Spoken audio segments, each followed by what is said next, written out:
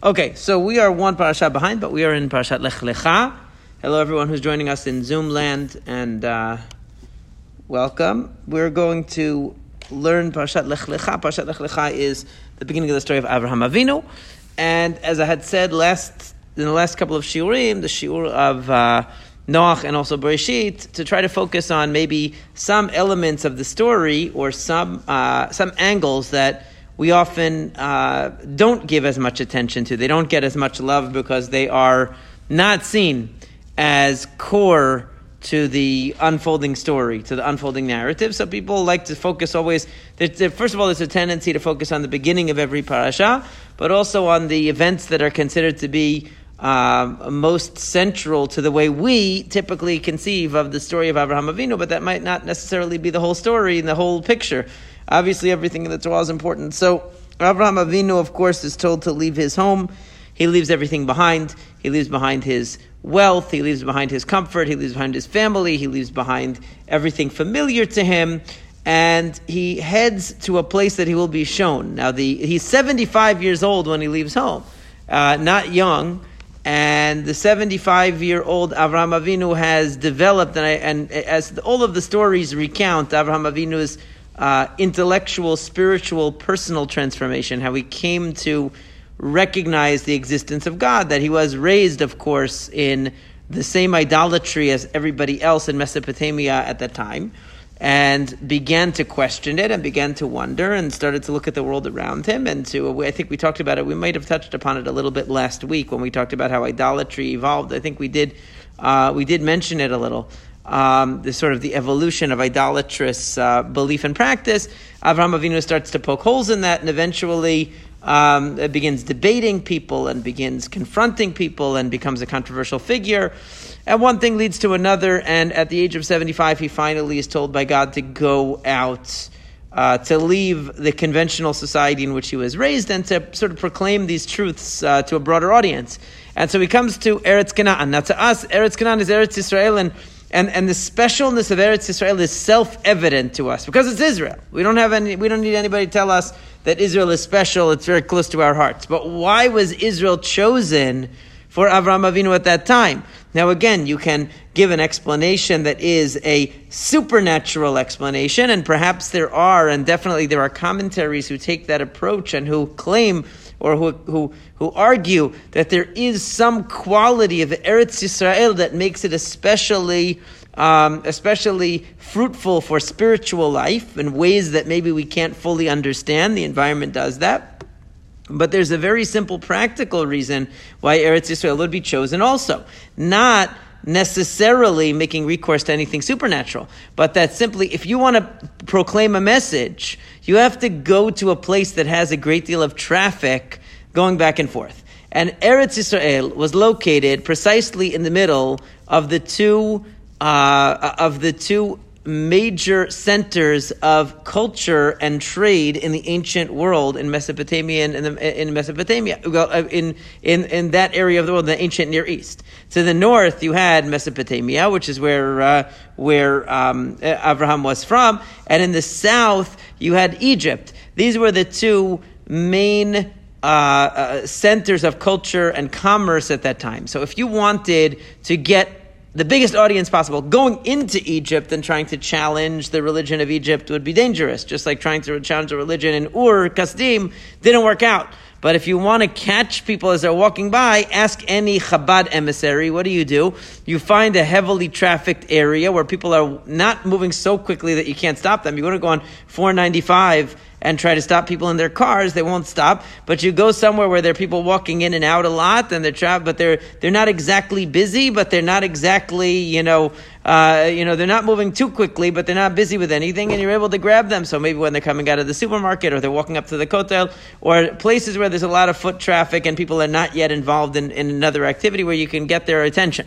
So Avraham Avinu is sent to basically what was the highway. Israel was the highway between the north and the south in terms of ancient culture, Mesopotamia to the north and Egypt to the south. And so he was basically standing on the highway, but obviously back then the highway was not like the highway of today where people are traveling at 60 miles an hour if they're following the laws of the country, 55 miles an hour or 65 miles an hour, whatever it was, but people were going along on donkeys, or they were going along on camels, or they were traveling by foot. So it was easier to get their attention and to engage them. And so this was neutral territory, but it was heavily trafficked territory. So it wasn't like he was challenging the authority of Egypt, or was challenging the authority of Ur Kasdim. He wasn't challenging anybody because it was on neutral territory, but he knew that he would have a steady supply of interested audience members all the time, and that's exactly what happened, as we know. So when Avraham Avinu leaves, of course, he has some concerns. How is anyone going to know to listen to me? We've all been to the city and seen the people with those signs proclaiming all kinds of crazy stuff, and nobody listens to them. They have all these conspiracy theories, or or religious messages in New York City. You see them all the time. Nobody takes them seriously. How are people going to take me seriously? How am I going to build a family? How am I going to build a nation? How am I going to make money? All of these questions Avraham Avinu was wondering. So in the beginning, Hashem tells him, I'm going to make you into a great nation. I'm going to make you famous. I'm going to give you children. Don't worry about that. Those are a means to an end. You go focus on the mission, and I'll make sure that you have everything that you need to accomplish it, that you'll have the fame that you need, that you'll have the recognition that you need, that you'll be able to build a family to continue the legacy, and you'll be able to have the means to support yourself and not be dependent on anybody else. Everything I'm going to work out. And so Avraham Avinu goes. And much, what did you want to say? Yeah, so my question is, so are you saying that HaKadosh Baruch Hu is not necessarily picked to go to Canaan, to go to his land, because of any other specific reasons other than that it was... Well, I'm saying I don't know. There are definitely some Mefarshim that say that Eretz Yisrael has an intrinsic special quality to it, but that's like beyond our ability to comprehend. So we don't really understand what this, let's say, supernatural quality that makes it. Even some of the commentaries that we call rational commentaries, meaning that they generally veer away from supernatural interpretation, like the Ralbag, for example, says that there's some characteristics of Israel, the environment, just like there are some physical environments that lend themselves to certain emotional or intellectual or spiritual experiences. The physical environment can do that, because so he says that there's something in the physical environment of Eretz Yisrael that actually promotes a deeper spiritual and intellectual connection, and that's why it says Avirad Da'ara Machkima. We say that it's a statement in the Gemara that the air of Israel makes you wiser. Now you can again interpret that in a supernatural way, that it means that there's something about the environment, or even, you don't even have to call that supernatural. Maybe you could say that, like if you live in the Arctic, you're not going to have you're going to be freezing all the time. You're not going to be able to focus on anything. And if you live in a place that's too hot, too cold, too dry, there's droughts, whatever, you're not going to be able to focus on, it's going to affect you. Go live in a place where it's always cloudy, it's always raining, it's always dark. You're going to be depressed emotionally. You're not going to be able to, you go to Israel, it's so beautiful, you're going to be inspired. And so you could say that's not really supernatural. It could be that the land is beautiful, and the land is infused with certain quality that promotes human growth. It could very well be. So you can interpret that physically, you can interpret that psychologically, you can interpret that supernaturally, or you could interpret it as a pragmatic matter, which is that Avraham Avinu's goal is to spread knowledge of God in the world. So he has to go to the place where he's going to have the broadest audience, just like anybody who wanted a message to be, you try to get, if you can get a commercial during the Super Bowl, then you're most likely to get your message out. It was kind of like that. He had an audience, the biggest audience possible. And so he goes, and of course we know that much of the story of Lech Lecha, with the exception of the end, which I would like to touch on in the conclusion, but is Avraham Avinu's interactions with others. And the first interaction he has is with Egypt. Now, when Avraham Avinu arrives in Eretz Yisrael, the first thing that happens, it says he builds an altar to God, and he calls out in the name of Hashem, Vayikra b'Shem Hashem, which is in verse Chet, verse 8. It says, Vayiven Sham Mizbech L'Hashem, Vayikra b'Shem Hashem. He's calling out in the name of God. So he's proclaiming God's name to the world. In fact, we say a pasuk, one of the psukim that we say in the Hallel, when we talk about, when we read the Hallel on Chagim, on Rosh Chodesh and Chagim, we say, L'cha ezbach zevach todah, uv'shem Hashem ekra. To you I offer an offering of thanks, and I call out in the name of Hashem. And the Ibn Ezra there in Tehillim says that that is the same concept of Avraham Avinu. It says he built the Mizbeach and he called out of the name of God. In other words, he would express his gratitude to the Creator, and then people would say, "What are you doing? Why are you building an altar here? What's it?" And he would say, "I'm acknowledging God." And so that would be the opportunity for him to share his awareness of the one God. Now he immediately encounters a major practical problem, which is there is no food. There's a famine, which roughly translates to meaning that there is no rain. Right? So since there is no rain, there is no food, and since there is no food, there is no way to stay there. And Avraham Avinu is not your typical 20th or 21st century religious person who believes God will save me and therefore I should just stand here in Israel and stay and die of starvation rather than take care of my needs. He doesn't do that. Instead, he says, well, obviously God told me to come to this land, but right now, in order to eat, I need to move. So Hashem doesn't tell him what to do. He realizes that that's what he has to do. He's a practical person. He realizes that the first thing is survival. He can't. So, if you were Avraham Avinu, you'd probably be thinking that this is a disaster and this is a fail of the mission. You came to Eretz Yisrael and there's not even food. But what ends up happening is he goes down into Egypt. In Egypt, the Pharaoh takes his wife, and then God intervenes and brings plagues upon the Pharaoh. Sounds familiar with the intervention and the plagues on the Pharaoh. Obviously, there's a little bit of a foreshadowing of the story of the Exodus there. But then, when Avraham Avinu leaves, he leaves with an escort of the Pharaoh. Now, it could be that the escort is to make sure he doesn't come back, because I think the Pharaoh was pretty upset that he misrepresented his relationship with Sarah and implied that she was only his sister and not his wife, and therefore the Paro ended up in an embarrassing, scandalous situation where he had taken a married woman. But the main point, I think, of the conclusion of that story is that what seemed at first to be a disaster or a major setback or a failure of the mission turns out in reality to be a great opportunity. Why? Because when Avraham Avinu leaves Egypt, he has 2 of the 3 blessings that God promised him already fulfilled. He's rich and famous because the Pharaoh has given him lots of gifts. And now everybody, believe me, everybody knows who Avram and Sarah are, or Avram and Sarai at the time are. Everybody knows who they are because they were on the cover of every tabloid, People magazine of Egypt, whatever it is. Everybody would know who this woman was that the Pharaoh took and then turned out to be somebody else's wife, and he had to return her and he had plagues visited on him. So because that catapulted them to fame, when he comes back to Eretz Canaan, what does it say? It again says he came back to the same place that he was originally. When he leaves Egypt, it says he came this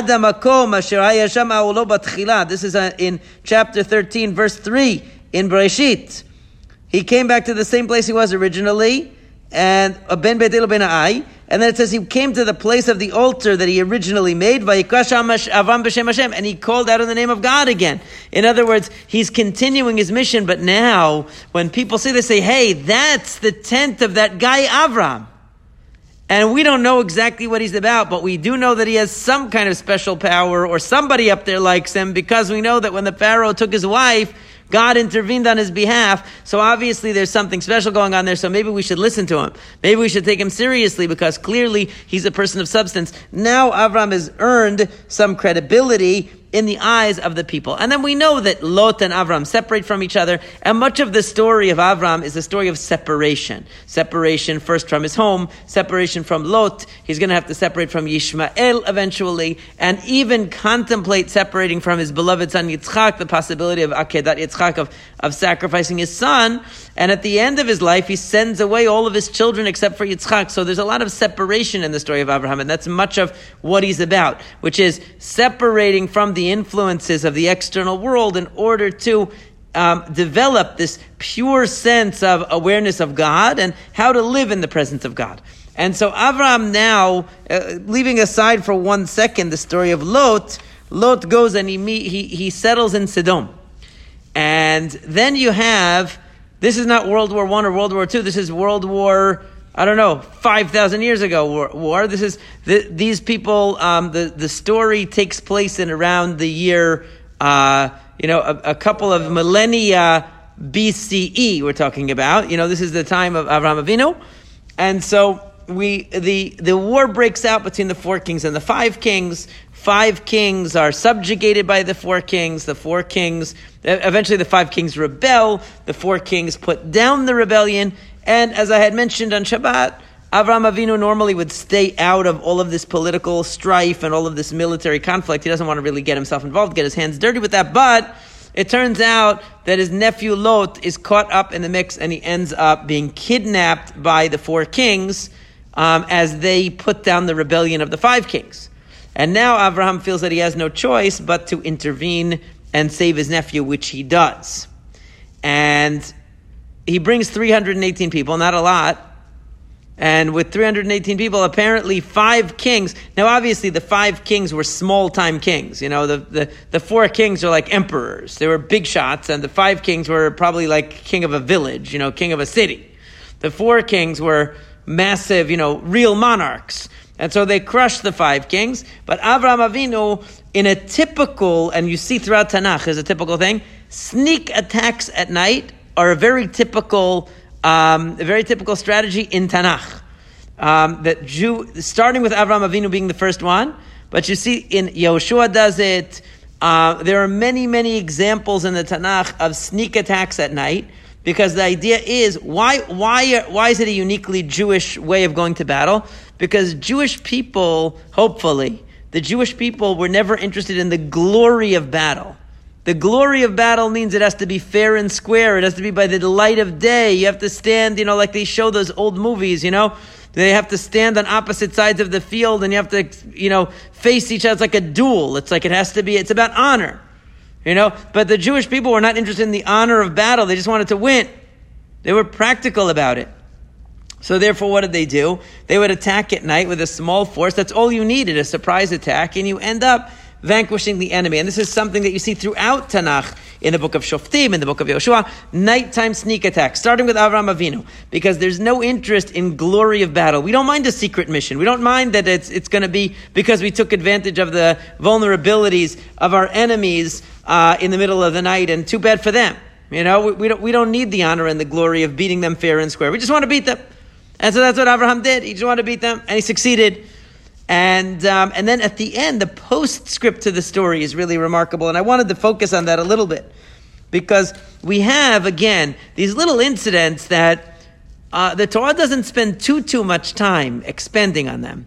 And so therefore, a lot of times we don't pay much attention to them. Even the whole story of the war with the kings, we don't pay a terrible amount of attention to. But what happens at the very end of the story is a mysterious character comes out. And this is in our Chumash, it's on page 64. In any Chumash that you have at home, it's in chapter 14, verse 18. This is in the aftermath of the war, after the 5 kings have now come to thank Avraham for saving them, liberating them from the 4 kings. And Umalki Tzedek melech Shalem otzi lechem vayayin. Malki Tzedek, the king of Shalem, which is taken to mean the king of Jerusalem, king of Yerushalayim, brought out bread and wine. Vehu chohen le'el elyon, and he was a priest of the highest God, El Elyon. Vayivarcheu vayomar, and he blessed Avram, and he said, Baruch Avram le'el elyon, koneh shamayim v'aretz. Blessed is Avram to the highest God, koneh shamayim v'aretz, the one who created, or who is the master of the heavens and earth. Ubaruch el elyon Hashem began tzarecha biyadecha, and blessed is the highest God, who handed over your enemies into your hand. And he gave him 1/10 of everything. Who is the he and who is the him? We don't know. Okay? But it sounds like, so when you read this story, most people, and even many of the commentaries, Rashi included, take this to be that this priest was actually, this melech, this king, this priest, was actually a priest of Hashem, meaning he was a servant of Hashem, and some say that he was even the son of Noach. He was Shem, the son of Noach. He was some illustrious person, and somehow happened to meet up with Avraham Avinu, saying, wow, a kindred spirit, somebody who also believes in Hashem. One of my own descendants has done teshuvah, come back to Hashem, whatever it was. And therefore, Avram gave him 1/10 of what he had captured in the war, because he wanted to support this Kohen who serves Hashem. That's how most people read it. But there's another possibility. And the other possibility is something that that we now know is the more likely possibility, which is that El Elyon wasn't Hashem at all. El Elyon, even though we call Hashem El Elyon, I'll explain in a second, but El Elyon was actually a god of Canaan. Because the Canaanim that had many gods, and they had an El Elyon, the highest god of the many gods. Okay, like every mythology, even if it has multiple gods, always has some chief god, like the Greeks have Zeus or whatever. So they had El Elyon. El Elyon was the name of the god. So he was the highest god. Koneh Shamayim V'aretz, he was the master of heavens and earth, meaning he was the boss, he was the chief. But that doesn't mean that he was the only god, that Melchizedek was actually a monotheist, okay? Now, I'll explain why that would be significant in a second.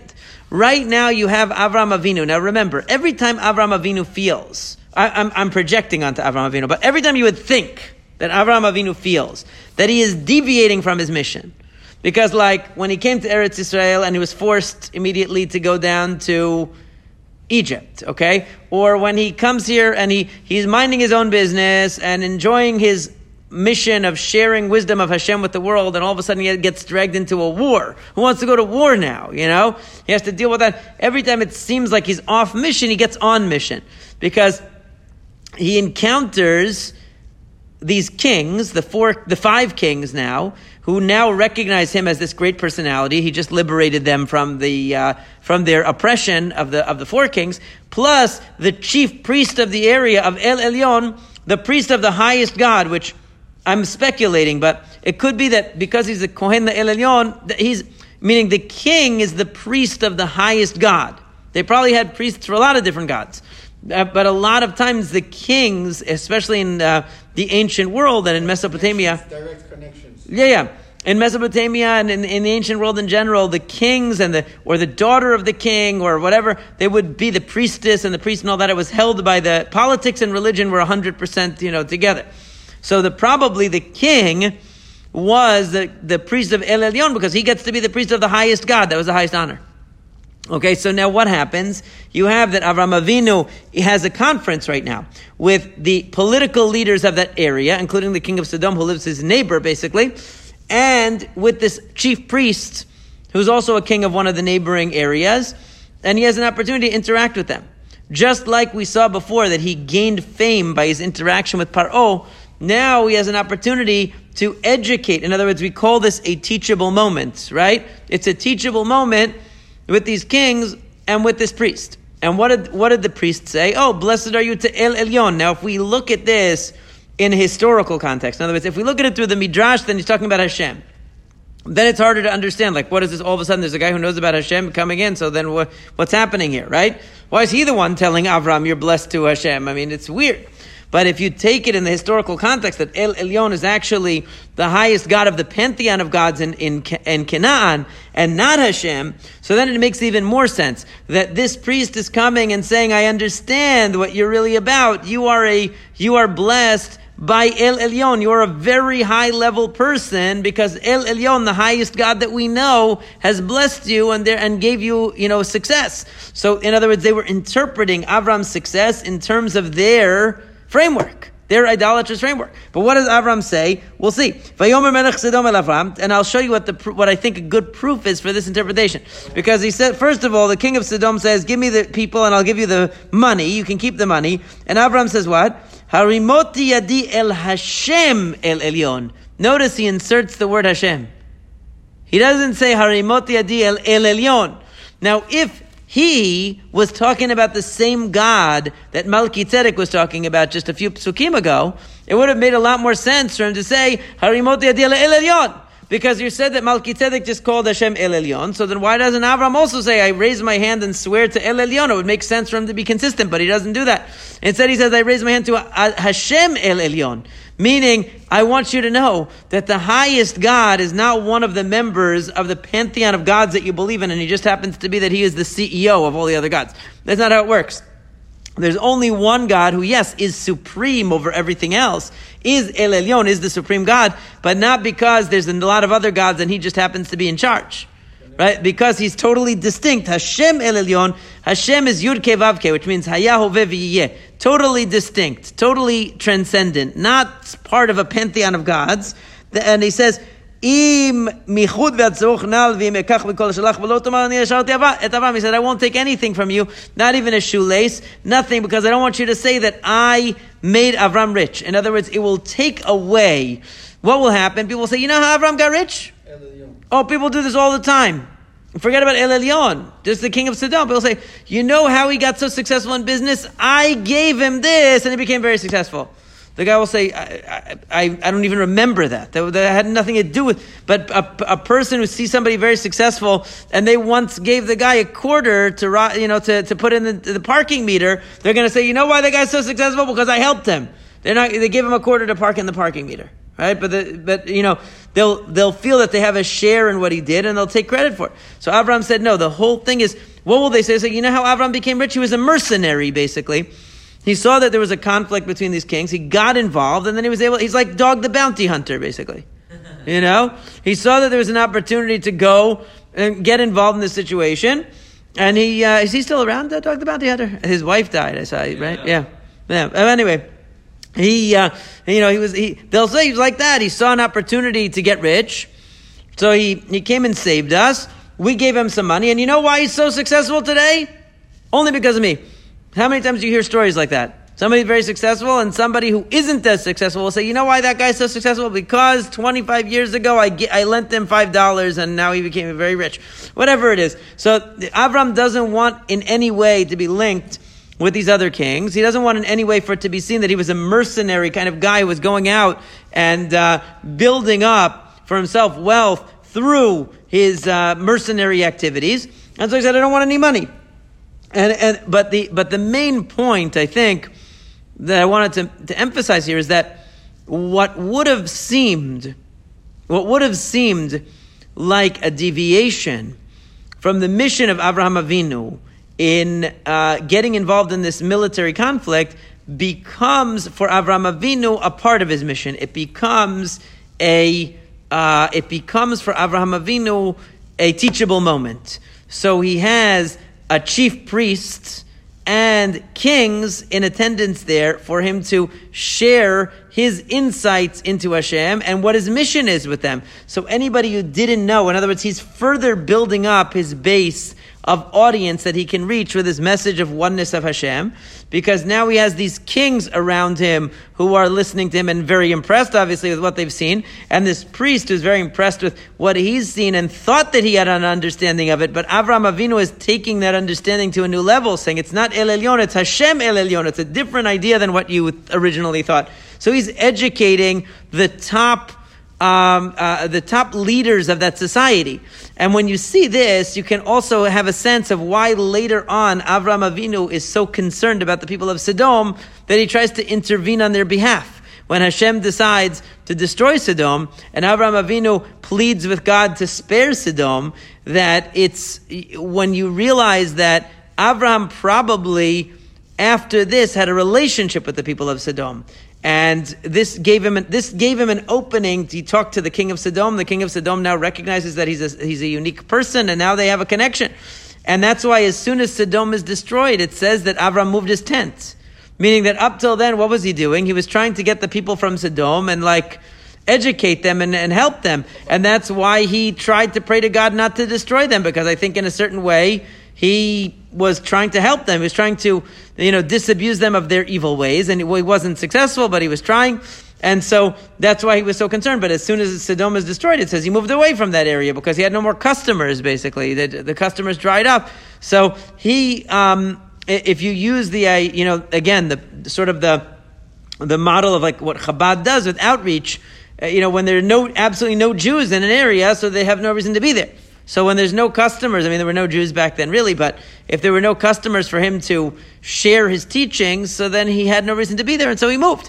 But this is the beginning of a further level of prominence for Avraham Avinu. Avraham Avinu's interest in prominence is not for prominence per se in its own right. His interest in prominence is that it gives him the opportunity, it gives him a platform to be able to share his message with a wider and wider audience. And that's exactly what he does. So he uses this military conflict, which he thought was, oh man, I have to go and save my nephew from persecution and from kidnapping, and I really would rather not do this, but I have to get involved. And so he does it, but then it becomes an opportunity for him to actually reach a wider audience with his message of oneness of God, and now also to attain a higher level of prominence and recognition and brand recognition in the eyes of the locals, both the religious leaders and the political leaders that now see him in a different light or in a better light than they did before and are able to learn from him. So he's able to have an impact that goes beyond. And that's why I think the pasuk is so vague when it says, Vayitin lo ma'aser mikol. It could either mean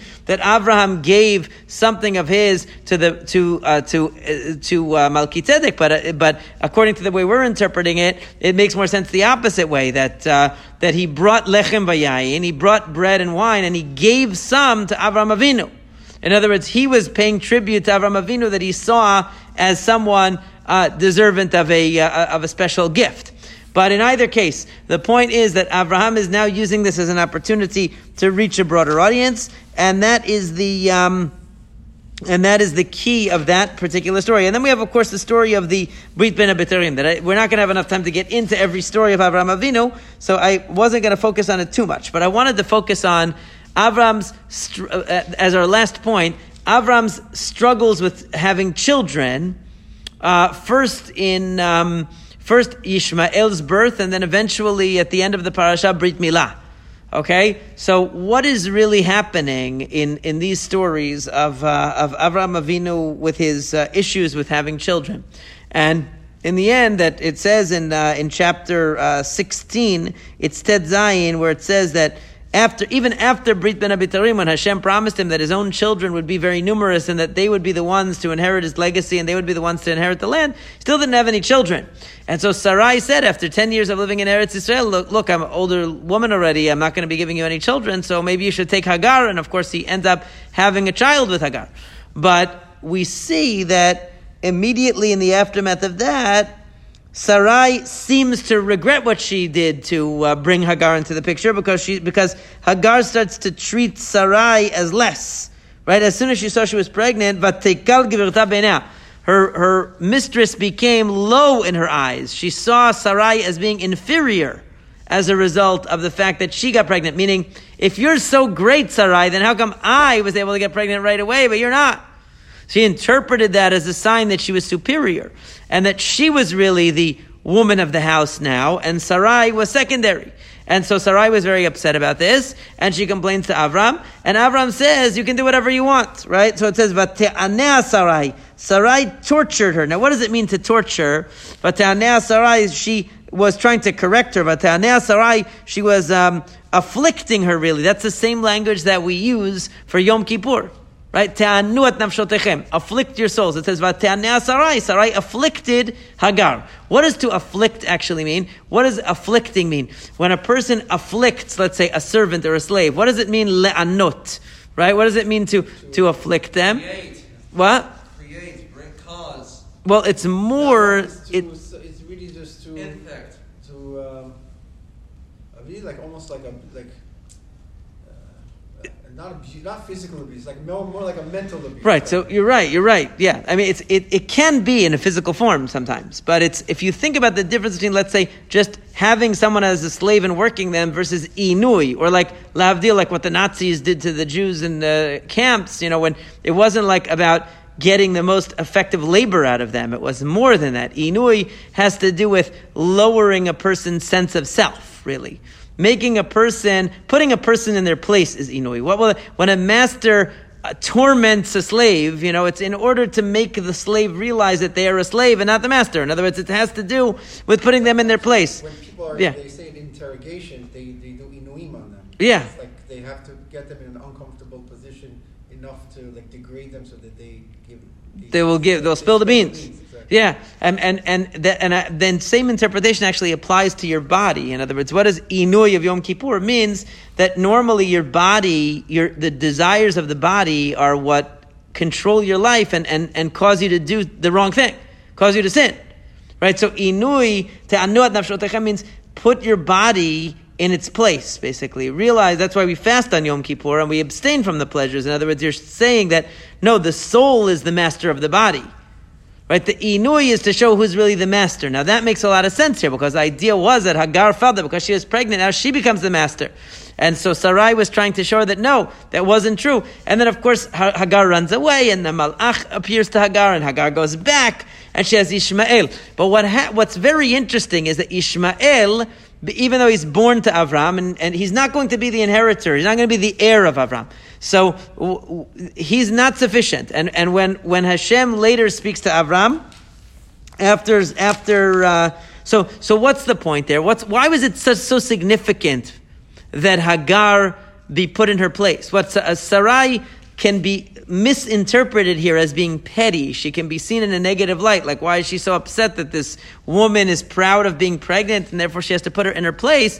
The significance of it is because Sarai's status in the house is very significant. It's very important. In other words, if a person would think that Hagar is really the one who's on a higher level than Sarai, that's what a person would have thought. Because look, God blessed Hagar and not Sarai. And so Hagar began to think that she was more deserving and that Sarai was not that great. And for people to think that would be disastrous, because then they would think of Hagar as the person that they should be looking up to, and Hagar is the person they should be learning from, when really Hagar was an Egyptian, and Sarai is really the one who's great. It just wasn't the right time yet for her to have a child, but she would have a child. And so it would be improper for Hagar to arrogate to herself the status of superiority over Sarai, and therefore Sarai had to correct that, because everything that Avram and Sarai do is always on mission. It's not off mission. It's not that Sarai was upset and jealous of this woman. It's that she's messing up just like later on when Ishmael starts to cause trouble and Sarah wants him to leave. It's not because Sarah has a personal vendetta against Ishmael. It's because she doesn't want it to be unclear who the real bearer of Abraham's legacy is. It's not Ishmael. And people will think that it is Ishmael because he was louder, because he was older, who knows? So that's always a danger. And so it's like whenever you have someone, let's say who's a graduate of a certain school who does bad things, the school will always dissociate it. We dissociate ourselves from this person. We disavow what they're doing, because otherwise they're a bad representative of the school, right? Or a teacher has to be very careful about what students he takes, because if the teacher takes students that then go on to behave in a way that reflects poorly on him, it undermines him. And so that was why Ishmael's position in the family was always complicated. But Hagar does experience a revelation of an angel that comes and returns her back home, meaning that Hashem's providence extends to Hagar and to any child of Abraham. And of course, he's going to be blessed and fruitful and powerful and successful because he's a child of Abraham. But this is where Brit Milah comes in. And this is where the last point that I wanted to make, which is that when Avraham Avinu is 99 years old, Hashem appears to him and says, Ani El Shaddai, italech lefanai v'yeh tamim. Walk before me and be perfect. Now I noticed this year something very interesting. That exact language is pretty much echoes. The rabbis say, what's the difference between Noach and Avraham? Because with Noach it says that Noach walked with Hashem, right? Eta Elohim italech Noach. Noach walked with Hashem. But when it talks about Avraham, it says, Hitalech lefanai, walk in front of me. And so what does it say? It says Noach needed support. Avraham didn't need support. Right? It came from, he could walk before Hashem. He didn't need to walk with Hashem, meaning Hashem had to help Noach to stay on the right path. He didn't have to help Avraham to stay on the right path.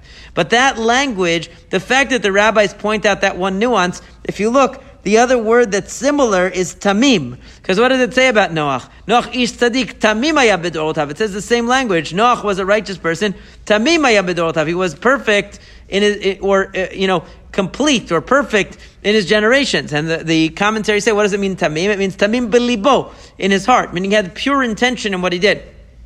So Hashem is saying to Avraham, walk before me and be perfect. Meaning to say you have to be a person who has the fully internalized the values and principles of the way of Hashem, and don't rely on any external support to help you. And that's really what made Avram unique, that Avram could leave everything behind, that Avram could strip himself of all of his connections with others, and he didn't need any reassurance or any kind of of encouragement from the outside. Whereas Noach, once he came out of the Teva and saw that the world was desolate and ruined, he drank alcohol because he had difficulty accepting that he was alone.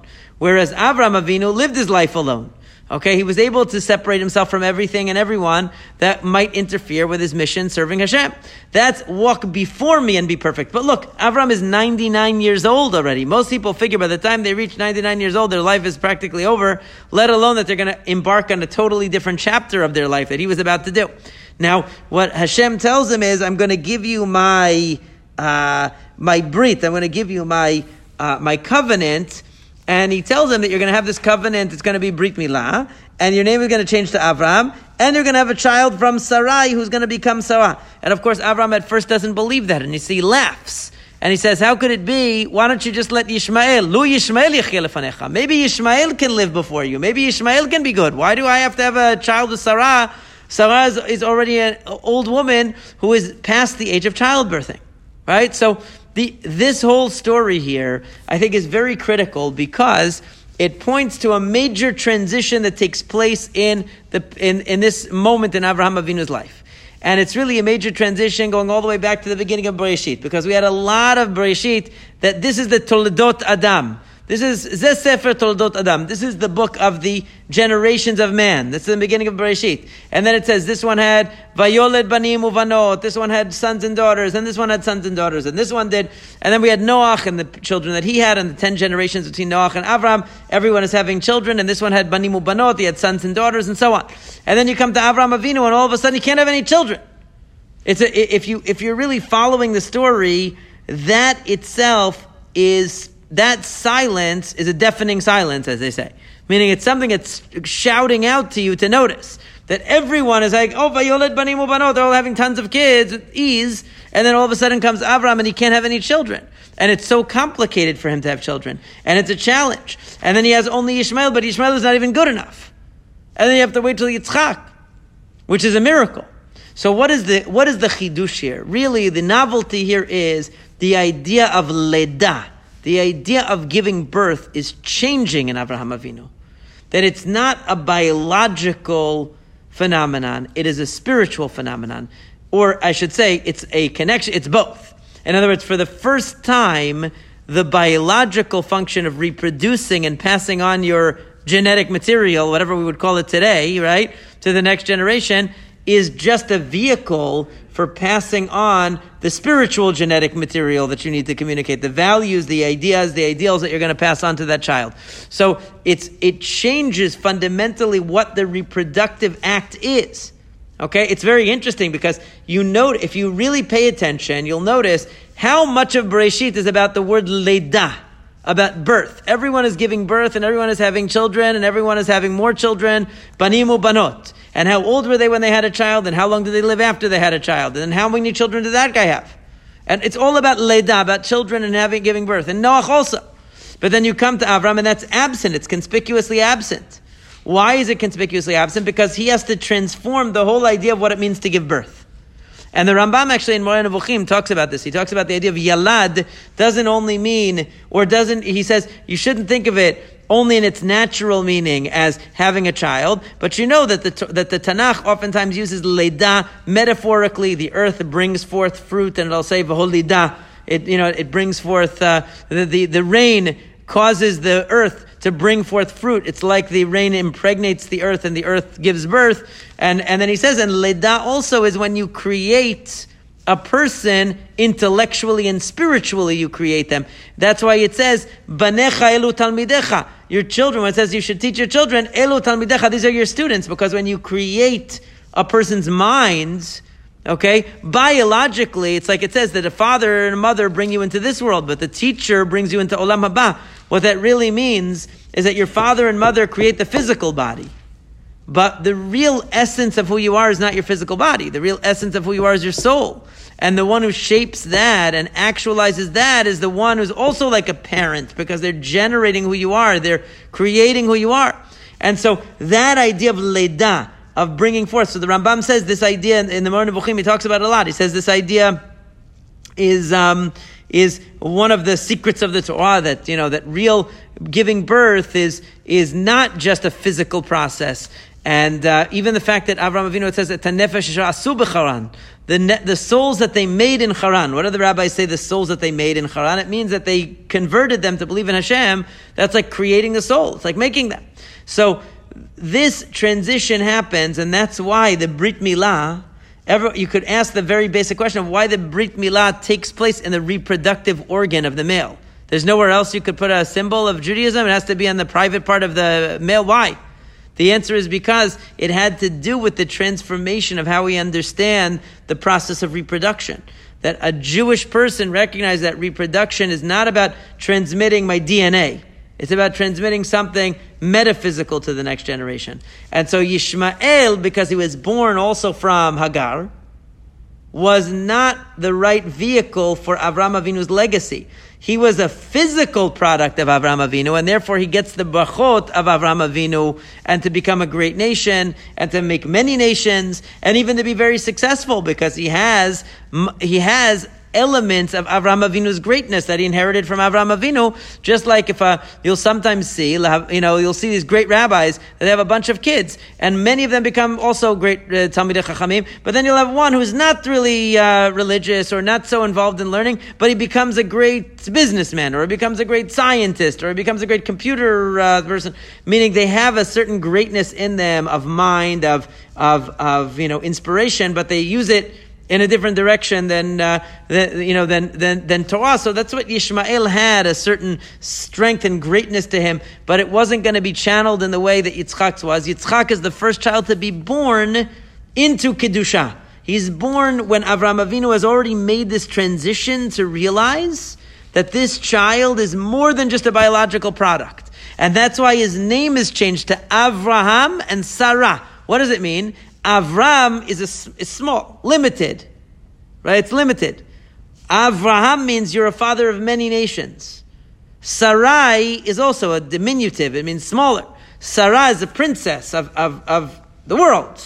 Okay, meaning you recognize that this child being given to you, Yitzchak, is not even really just for you. It's not even really just for you. This child that's being given to you is a child that's being given to you to pass on a legacy for the world and for all time. And that's why he's born as a miracle. He's not born naturally, because if he had been born naturally, that Sarah just was in irregular childbearing years, not only would they not have had the idea of how to look at his birth as a significant event, but they wouldn't have been ready to raise him with the proper attitude and orientation that he would achieve that goal and achieve that mission. And so that's why when Hashem says to Yishmael, says to Avraham that Yishmael will be good because kizarachahu, because he's your offspring. If he's your offspring, he's not going to be forgotten by God, because he's going to be blessed because he came from you as an individual. But in your role as the person who's the foundation of the world, who's bringing awareness of God to the world, in that role, Yitzchak is the one, because both of his parents are the carriers of the mission. Both Sarah and Avraham, on both sides, are going to carry this mission, and through Yitzchak, the mission will continue. So to realize that when you have a child, and I think it's important, whenever someone has a child, a Jewish person has a child, or when you go to a wedding even, oftentimes I think about this when I go to a wedding. When I go to a wedding, I say, I don't see this individual couple, bride and groom. I see the continuity of the Jewish people. When a child is born and they have a Brit Milah, it's wonderful for the couple, for the mom and dad that their baby is having a Brit Milah, and it's a great joy, and this baby will bring lots of, nachat and a lot of good things to the family. But it's not just about the family. This is the next generation of the Jewish people. This is an obligation on the parents now to make sure that they pass on the proper values, so this child becomes a leader and a pillar of the Jewish people. That's really what it's about. And that's why we say we don't just say one bracha, but we say two brachot on the Brit Milah. Lachniso b'vrito shel Avraham Avinu. I'm entering the child into the covenant of Avraham Avinu, which means that I'm going to make sure that to raise this child with the proper attitudes and values and understanding and proper commitment to Torah and mitzvot, that they're going to fulfill the real objective for which Hashem gave me this child. He didn't give me this child so I could be happy in this moment. He gave me this child because this child has a greater task to fulfill, to continue the legacy of Judaism to the next generation and of the Jewish people. That's the way that great people thought of the births of their children. And that's why every one of the patriarchs and matriarchs, except for Leah, had difficulty conceiving children. Sarah did, Rivka did, and Rachel did.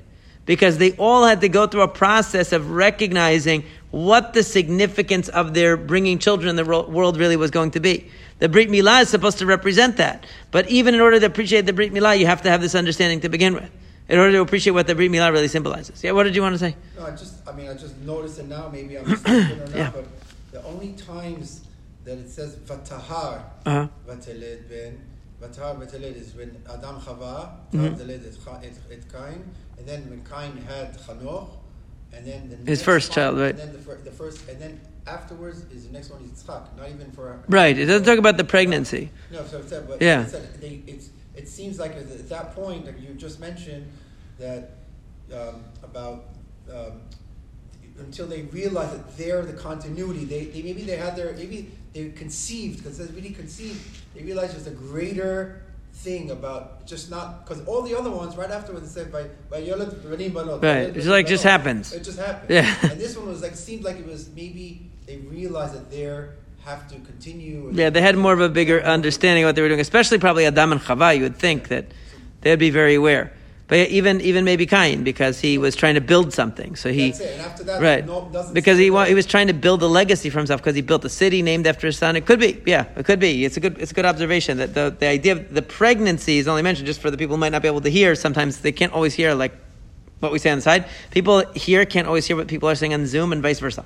So just the point was made that Vatar, that the conception of the child is only mentioned for Adam and Chava when Chava conceives, and when Cain's wife conceives, and then the next time conception is mentioned is by Yitzchak, and Yitzchak's conception, meaning when Avram and Sarah have Yitzchak. So the idea is that maybe that the conception was seen by the parents as something significant and intentional, and not just a natural process that occurred to them, so to speak, but was something that they undertook with a greater consciousness. That's a very good point. So, but this is the big transition that, and that's why the Brit Milah has that significance that and why it's so essential to us, that we recognize that reproduction is not a for us is not just a biological process, but it's about the continuation of ideas and principles of Torah and Jewish identity. That's number one. And also the Brit Milah represents the mastery of the ta'avot, the mastery of the instinctual drives. And that's why throughout Tanakh, they would always refer to the Gentiles as arelim, the uncircumcised. It means that they have no control over themselves. They're animalistic, right? They're animalistic. They're arelim. What does it mean?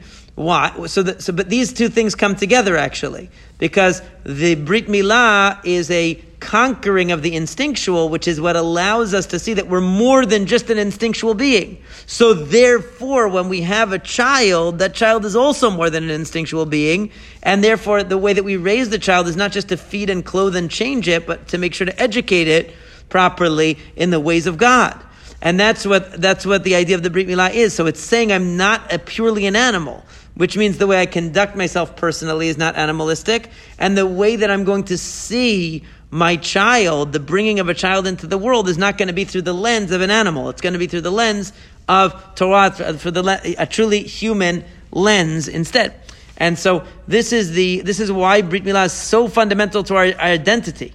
Because it really says everything about what we think we are, what we think our essence is, what we think the essence of our children is supposed to be. And it's so critical because many parents focus so much on the physical needs of their kids, but maybe not enough on the spiritual needs of their kids to make sure that they're raising them in the proper way with the proper values. And they invest much more time and effort in providing for them physically, and that's why in the Torah, by having Brit Milah at the very beginning of life, basically says from the first week of this child's life, you're already thinking that they're not just a physical being. And that's the hardest time, because a newborn really is like just a physical being. All they literally do is eat, go to the bathroom, have the diaper change, and they sleep. And then they wake up again and they do it again. It's like a never-ending cycle. Like as soon as you're done changing the diaper, they're ready to eat again. And then it's like, and then you never get to sleep in between that. It's like it's a non-stop cycle. So you really feel, wow, this is just like a creature. This is not like there's nothing uniquely human about this creature in the beginning. And that's why the Torah emphasizes Brit Milah in the very beginning, so that you recognize from the start that even from the first interactions you have with this baby, you have to already realize there's a soul, there's a neshama, there's a nefesh, there is something more than a bodily existence. And that's the beauty of the Brit Milah, and that's why this is such a significant moment for Avraham Avinu as he's transforming his understanding of himself and of his children, so that now he's ready to bring Yitzchak into the world. And even though a tzaddik, and that's it, why does Avraham laugh when Hashem tells him he's going to bring? Because a tzaddik will always laugh at the idea of a miracle.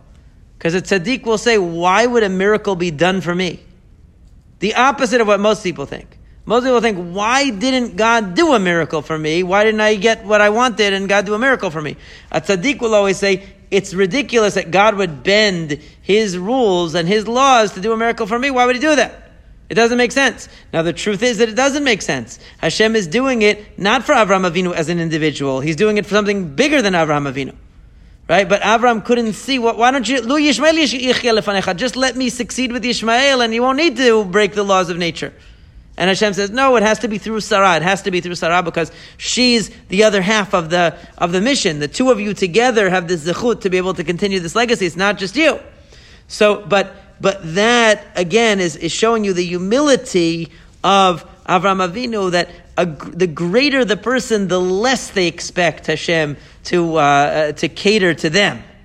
And that's why it says, it says, Vayitchanan el Hashem, that Moshe Rabbeinu supplicated before Hashem. He begged Hashem. And the word Vayitchanan, it says it comes from the word chinam, free. That everything a tzaddik gets, he always feels it's for free. Meaning, I didn't deserve it. I don't deserve it. Even when he does deserve it, he doesn't think that he deserves it. Whereas the average person thinks he didn't get enough. He deserved more than what he got, and he complains all the time. But a true tzaddik will say, the idea that Hashem, creator of heavens and earth, would bend the rules just to give me something, that's laughable. Right? That's a crazy idea.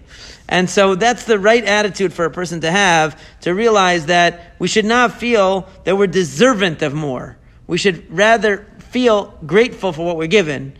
And that's also exemplified by Abraham here in this parasha. So B'ezrat Hashem, next week we'll have opportunity to continue with Parashat Vayera and continue reading the story of Avraham Avinu. And don't forget everyone to vote